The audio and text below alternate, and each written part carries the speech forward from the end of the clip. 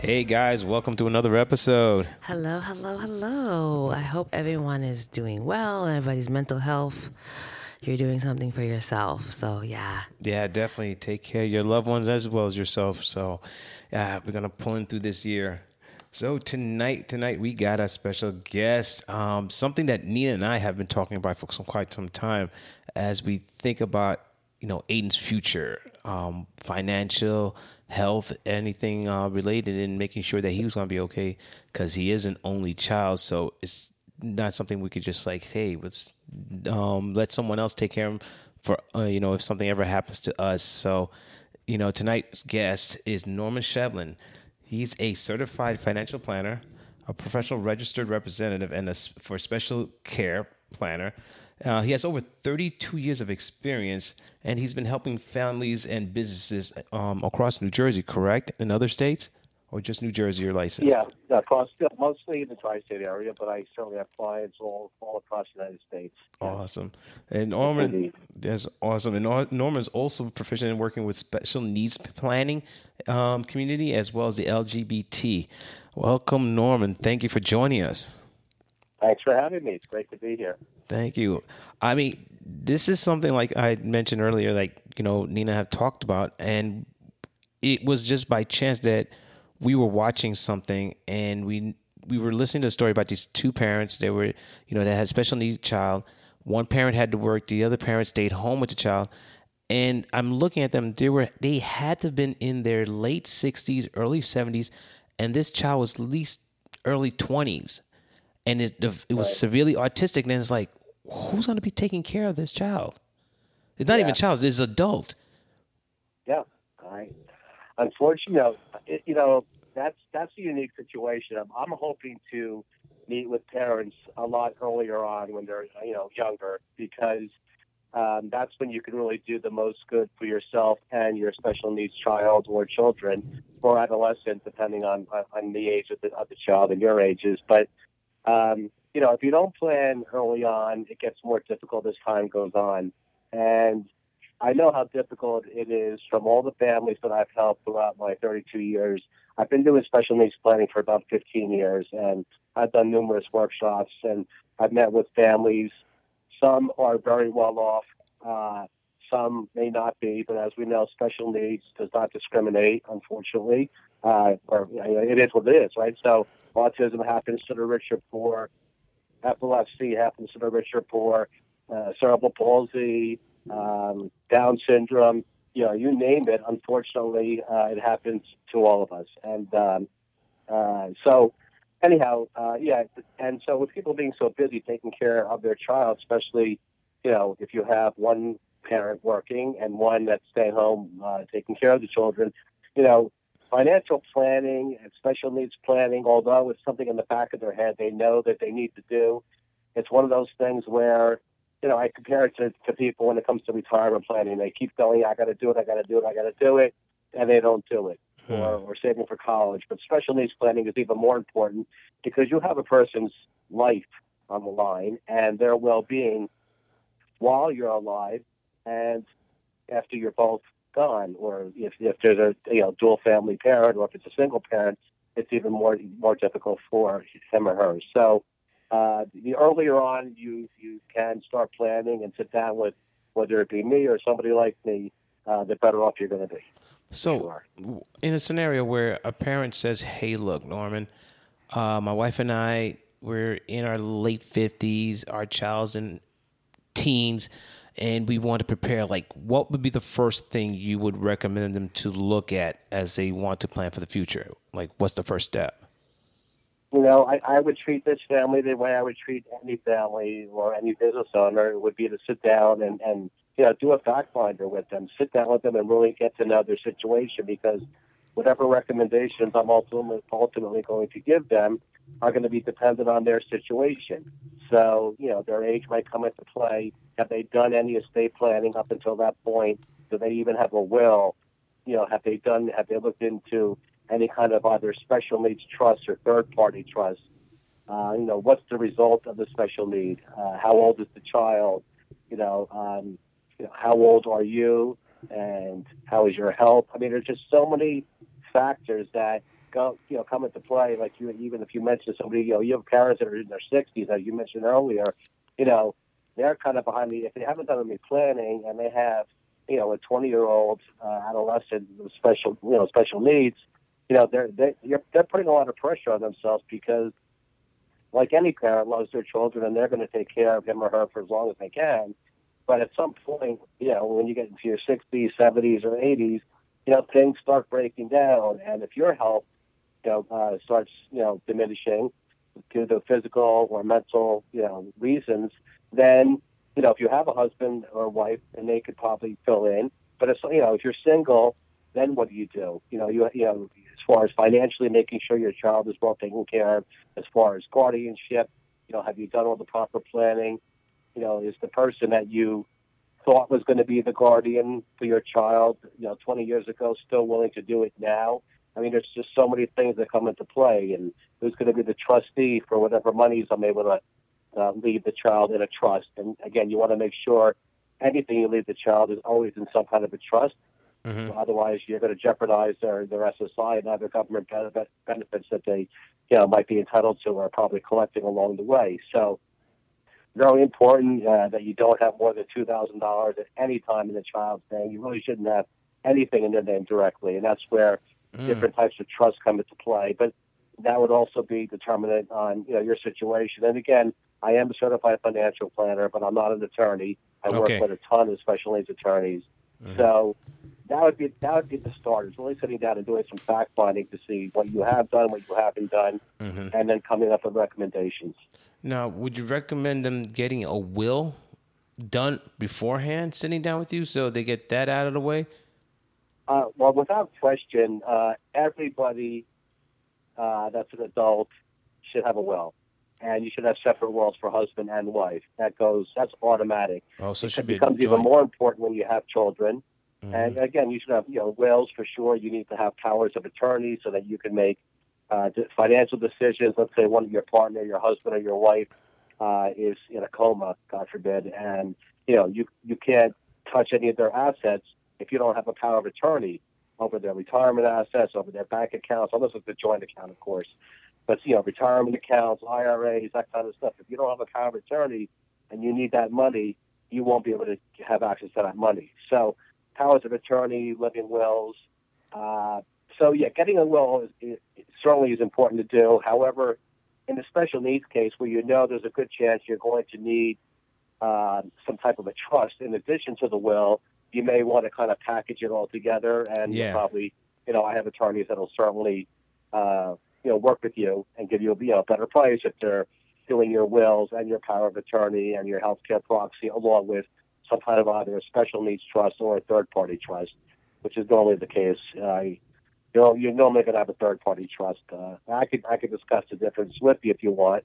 I guess I should. It's kind of important. So people use the term special needs trust too indiscriminately. So the only people that really need a special needs trust is money that is directly owned by the child. In other words, the result of a lawsuit or a medical malpractice or something that caused the child to become special needs that was a result of somebody else.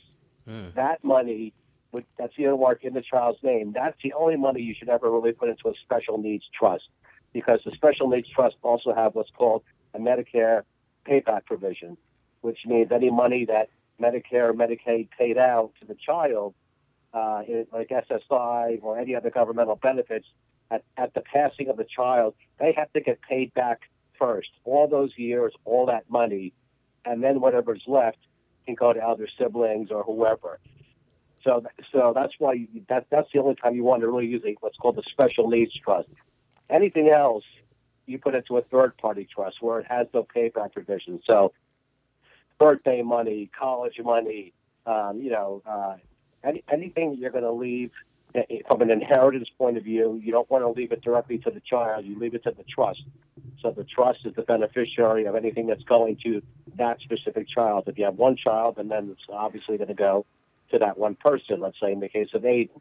But if you have 2 or 3 children, you can name directly as beneficiary. My daughter's Kathy and my son Sam, and they can get the assets directly. But when it comes to the special needs child, You cannot leave those assets in their name. It has to be directly with a trust as the beneficiary of anything that's going to them. Wow. Now, when it comes to a parent or one of the parents or both parents with a job, they should also make those changes to their insurance that the company provides them with.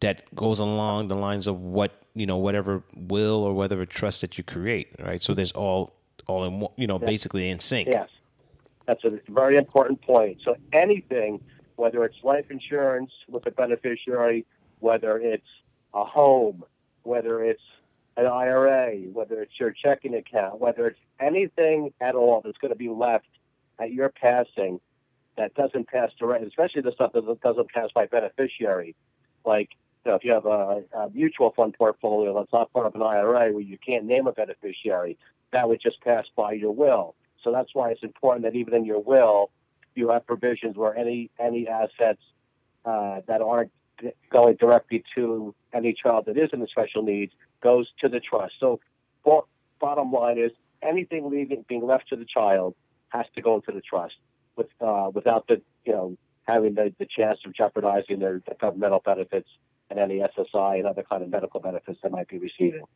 So very important, yes. So whether it's group life insurance, personal life insurance, IRAs, 401ks, 403bs, stock options, anything that you're going to leave to this child specifically has to be left to the trust. It has to be put in a trust. Okay, good to know. Yes. This is interesting.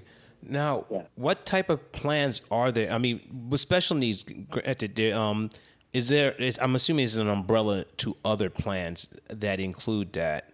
You're sitting with the parent, you say, here's a special needs trust or a special needs plan. This is what's included in that, so they're clear. So we talked briefly. So I actually met with a family today. I had done a seminar the other night. There was about 50 attendees. It was a Zoom workshop, and they were very impressed with it was me and another special needs attorney on there. And in this situation, they're in their 50s. They have 3 children. One is 22, graduated from college and is working. The other 2 are twins, 19-year-old twins, and 19-year-old twins, and the one twin has special needs, and the other one doesn't, and he's actually in college itself. So you have a situation quite unique when you have twins, and one being a special needs child and one not.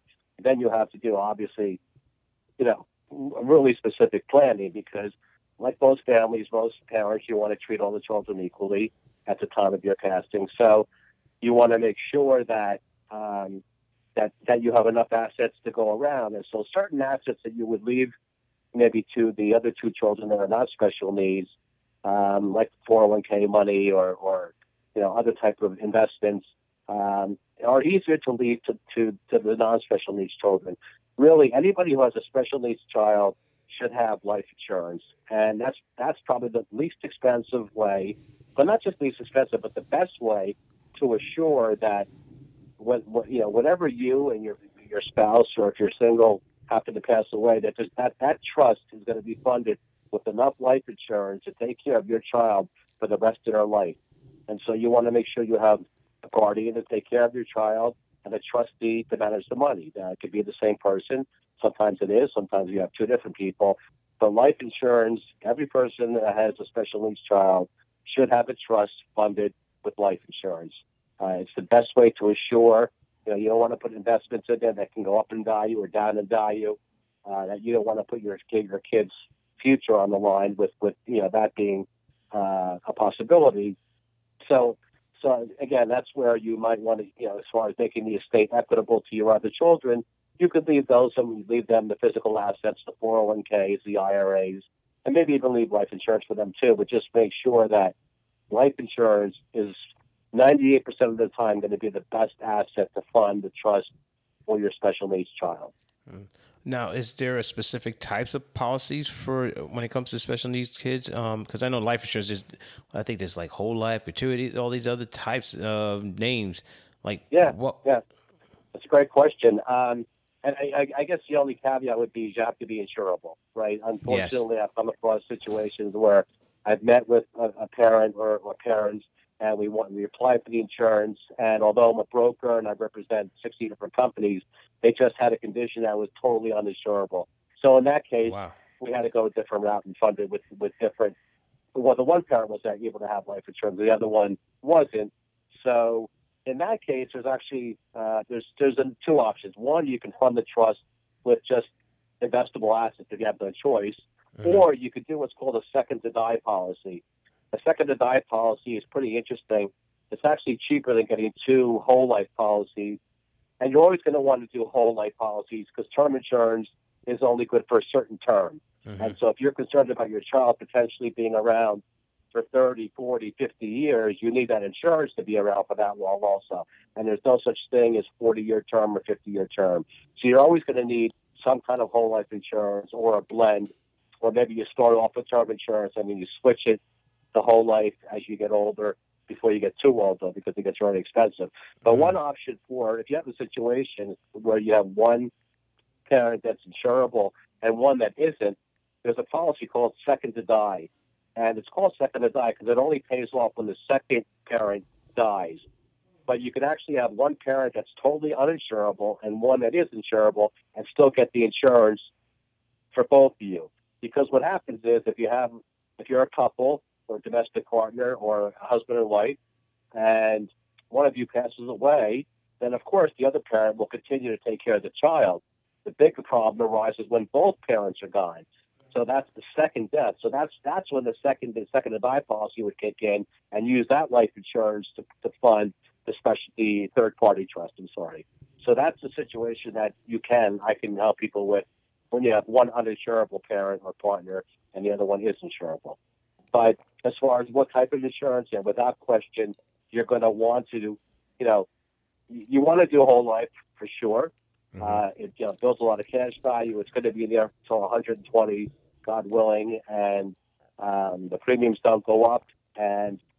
But if initially you can't afford the full, then maybe you do term insurance or you do a combination of some term insurance and some whole life. And then as your situation hopefully gets better over time, as you're making more money or whatever the case may be, then you can switch it all to whole life. So you could start it with term or a combination. Basically, I guess is the best answer. Question in terms of the whole life, how much? It should be $1 million. Yeah, right. That's a great question too. So I actually have really good calculators that I use where we would determine, just like I would for an adult or one of you for instance, where we would calculate what is it going to cost? What are the expenses for this child to have the quality of life that he or she has now for the rest of their life, right? So if you're not around, whoever the caregiver is or new guardian, it's going to cost money to take care of your child in the custom and the type of quality of life you gave him as a parent. So the amount of insurance, I guess, will be dependent on a number of things. One, what type of special needs your child has. Are they functional? Are they ever going to be able to go to work or go to college? Or if they're totally homebound and nonverbal and probably not going to be able to leave the house, you have to look at their age. You have to look at your age and determine, because again, the thing about insurance is you want to get it when you're young and healthy, because that's the two factors that, affect the price of the insurance are your age and your health. So I'm not sure if that answers your question, but as far as how much, again, some of it's going to be a factor of how much you can afford.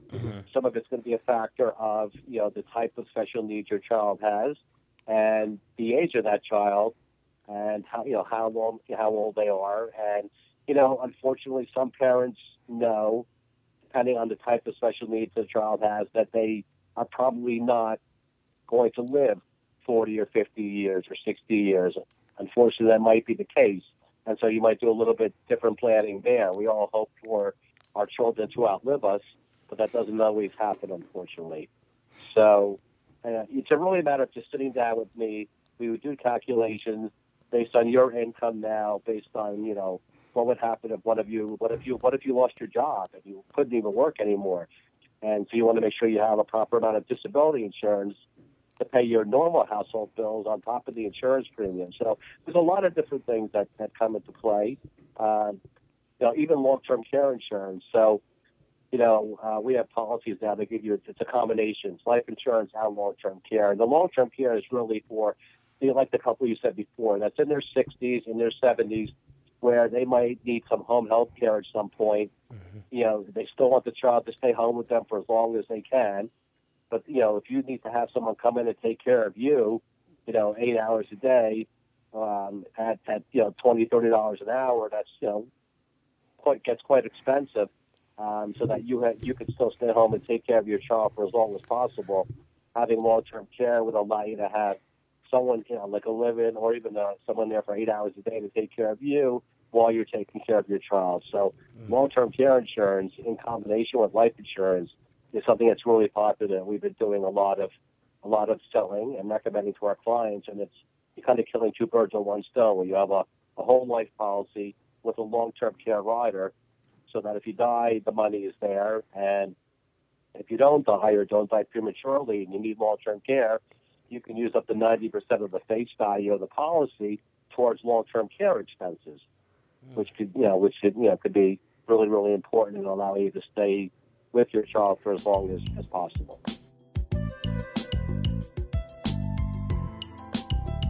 So, it's a lot. Thank you. So I'm thinking in the sense that for our situation, like with Aiden, if we had started, he was diagnosed when he was 2.5, so we're talking about 2015. So around that time would have been ideal to say, you know what, we need to get some, insurance. We need to get this coverage. We need to get the will. We need to get all these things together. Or you should get a will as soon as you get married. So it's like there's all these steps. Right. So in a situation where a parent, a year, 2 years into their child being born, they find out their child has an ailment that will be long-term. I would say, based on what you're saying now, is that's the time you plan. Absolutely. The sooner the better. Yeah. Okay. But I'm sorry. No worries. No, it was just that I wanted to get that clarity in the sense that, as soon as a parent finds out, that's when the planning starts. Yes. That's when I would recommend it. And again, you want to make sure that you never want the child to have any money in their names. You cannot go over $2,000. So, for all intents and purposes, you don't want to ever have anything in the child's name. Look, unless you're, a multimillionaire, very, very wealthy, and can take care of the child, and they don't need any kind of governmental benefits, even though, if you're entitled to them, you might as well get them. But if you don't need them and you're not, that's not a concern of yours, you still want to have the life insurance when you're not around, but you might not feel under as much pressure to do it sooner rather than later, although it still makes sense to do it sooner rather than later because, again, insurance is based on your age and your health. And I don't care if you're rich or poor, there's no guarantee that just because you're rich that you're going to stay healthy or that you're going to live a long life, right? And that's just the way life is. So that's interesting. Now, you mentioned not to have anything in a child's name. Or you mean like credit cards, bank accounts, savings account, things like that? No. Well, I mean any monetary, any money, dollars. I mean, first of all, it's going to be very hard for a special needs child to get a credit card unless you have a parent that's co-signing on that. Yeah. And in most cases, a special needs child is not going to have a need for a credit card unless they are functional and able to, maybe live in a group home and they're able to work and go to school. Mm-hmm. So that's why it really does depend on the degree of special needs, whether you're on the autism spectrum or, depending on how severe the special needs is will determine, what kind of life they're going to have. But yeah, I wouldn't think there would ever be a need to have a credit card or anything in a child's name or even an adolescent with special needs. But as far as anything monetarily that's going to be left to the child while they're alive or when their parents are gone has to be left in a trust, period. That's end of discussion. That has to happen. Now, that trust is protected. I'm assuming no one can touch it outside of those who are No, assigned to the trust. no. Okay. What happens with a trust is, you sit down with an attorney, and like I said, you could do it at the same time as you've done your will, or if you've already done your will, you do the special needs trust. At that time, you're going to name trustees, which are the people responsible for the divvying out of the money in the trust. Initially, it would be you and Nina in this case, but you're also going to want to have successor trustees that would come into play in case something happened to you or Nina. So they would be the successor trustee that would be in charge of managing the money and making sure that that money is handled properly. You want to make sure that the person that is going to be the trustee is responsible, loving, cares about your child, and is not going to take the money and spend it on themselves. They have a legal responsibility to the child to make sure that the money is spent for the child. It could be used for taking the child to Disney World, for airfare, whatever the case may be, but it has to be used for the child, or it should be used for the child. And that's why it's important that whoever you pick as a successor guardian is up to the responsibilities of being the caregiver and giving your child the love and support that they need, and making sure that if they're going to be both the trustee and the guardian, that they're responsible and not a spendthrift, and they don't have to have a gambling habit or a drug habit or anything like that. So you have to be very careful about doing that. But also, let's say now, because I have someone who put me on their will as a guardian just in case. Now, would they require me? Let's say now I am appointed as a guardian of a trust. Would they require that I also leave something by? Because let's say now, God forbid, something happens to me after 5 years of taking care of the child. What happens then? So, do I also create a plan for that child, even though I become the guardian? No. I think all that planning should be done way ahead of time. Mm-hmm. So, like for instance, again, if you and Nina wanted to, do estate planning, or if you haven't already done it for Aiden, then you would sit down with, again, whether it's me or somebody like me, do a fact finder, do a whole, your whole financial situation, determine, what type of trust is best for you, what other assets do you have, and then at that point, once you sit down with the attorney and do the wills, you're going to do the will. You obviously, by default, as his parents, are going to be their guardian, his eighth guardian, and it's only when the two of you are no longer around that you would have, a successor guardian, someone that you've had discussions with and family meetings with. It could be a sibling, it could be an aunt, an uncle, a brother or sister, one of your parents. So you'd want to have, you want somebody that's going to be responsible, but you have to do all that planning initially as part of the overall planning that you would do with, myself, and then with the attorney when you're drawing up the legal documents, like the trust and the will and the guardianship and all that type of stuff. So that successor guardian wouldn't be required to, add No. Okay. No. They have they're doing enough. Right? They're taking on the responsibility of taking care of your child. That in itself is enough. Now, what you would obviously you want to have, another, a second successor in case something happens to that guardian who's going to take their place. Yeah. So, that would also depend on the age of the child, the age of the guardian. If they're young, you're probably going to be okay. As far as the guardian, if they're in their 30s or 40s, you probably don't have to be too worried about, if they're the same age, let's say, as you, and you're going to be around for another 40 years. And so they would only be the guardian after both of you are gone. So you really don't normally need to have a triple successor guardian. But, it's something you would address as you go on throughout the years. And in case something could happen to the person that you thought would be the successor guardian, right? They could die prematurely.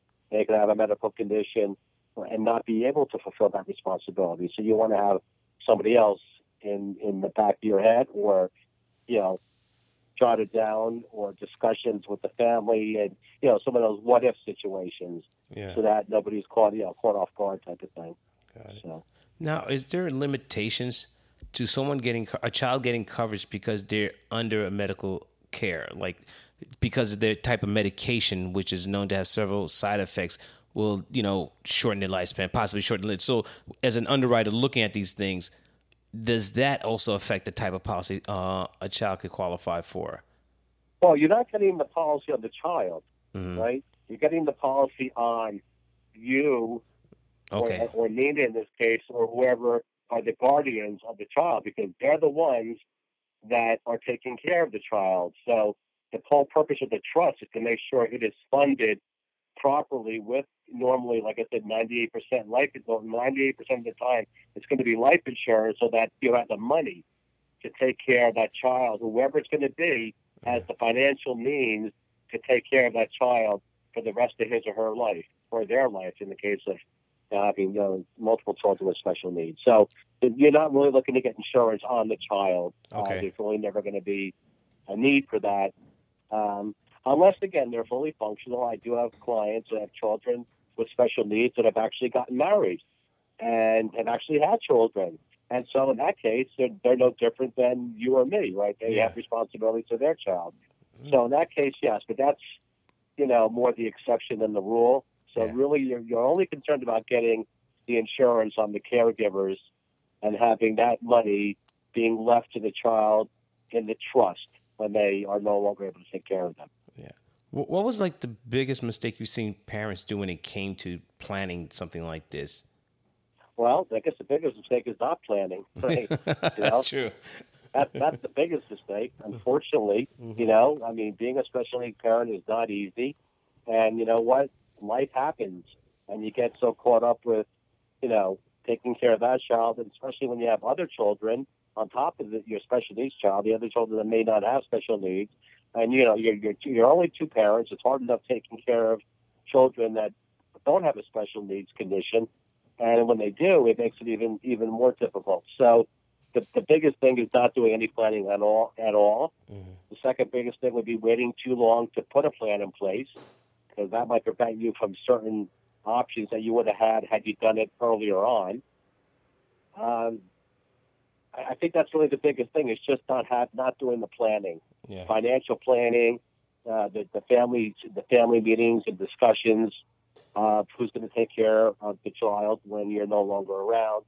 I think those are probably the biggest thing, and that goes for regular families that don't do any kind of planning, whether it's for college, whether it's for retirement, whether it's for long-term care, anything like that. At that point, unfortunately, people don't plan to fail; they fail to plan, as they say. So that's my biggest piece of advice: is do it now.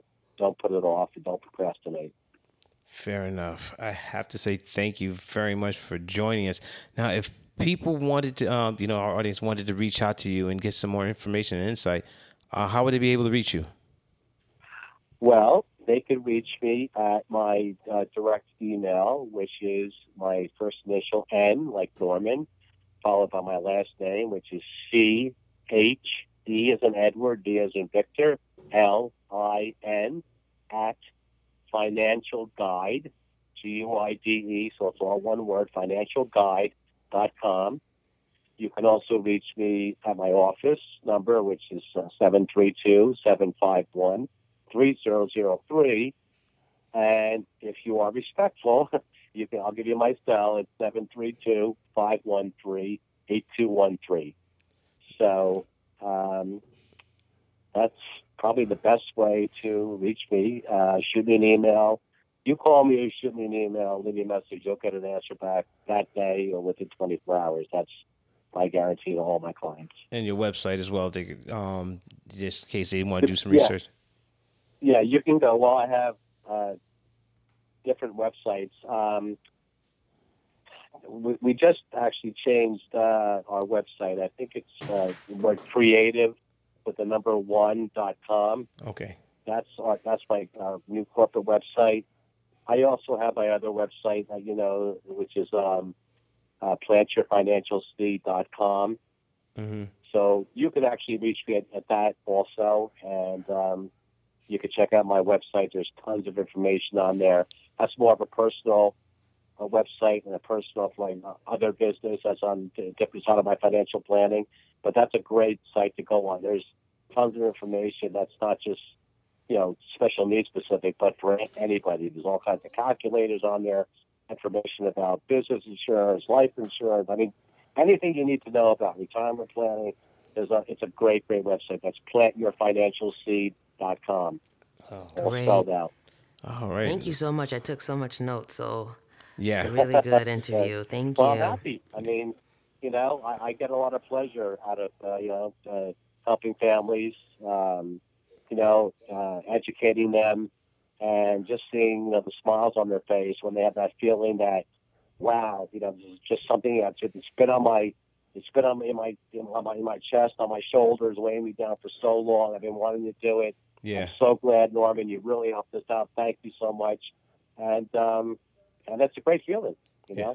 So It is, because it's not easy, because so many families that need so much help, and they just need to just get started. That's the first thing. And they got to get started. yeah. So we're one of those. So thank you for the help. So well, listen, I want to thank you guys for giving me the opportunity to share my, some information, some education, some of my knowledge that I've, garnered over the years. I am also available for, public speaking. Like I said, I do Zoom workshops. That's right. I know that we have the COVID right now, but, there are people that are starting to feel more comfortable. I'm sure within the next 2 or 3 months, everybody gets their vaccines. We'll start doing more, person-to-person workshops. Mm-hmm. But for right now, we could do Zoom workshops, or we could just have a phone conversation and talk about your situation. So whatever works best. Now, will you be posting your Zoom schedule for, like, if you're going to be doing webinars on your website? Because when people go there, they can actually register for it. I tell you what, I don't have the ability to post it on my corporate website. I probably could do it on my other website. What I would probably do, though, is just, reach out to you. Okay. And you could certainly post it on your Love and Can site, I guess. And but people could always call me, and I could, I don't have a way, unfortunately, to post it on, just for compliance purposes. It's just difficult. But I'm open to it. They can reach out to me, and I can certainly have a workshop.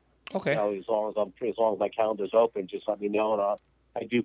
I'll talk to groups of 10, 50, 100. Doesn't matter. Just reach out to me, and we'll put it on the calendar and make it happen. All right, great. Thank you again. I really appreciate your time and your insight, and definitely helpful. Thank you again for joining us. You're very, very welcome. All right, guys. Good night, Nina, and get my best to Aiden. Come on for me. Thank you. Good night. Thank you again.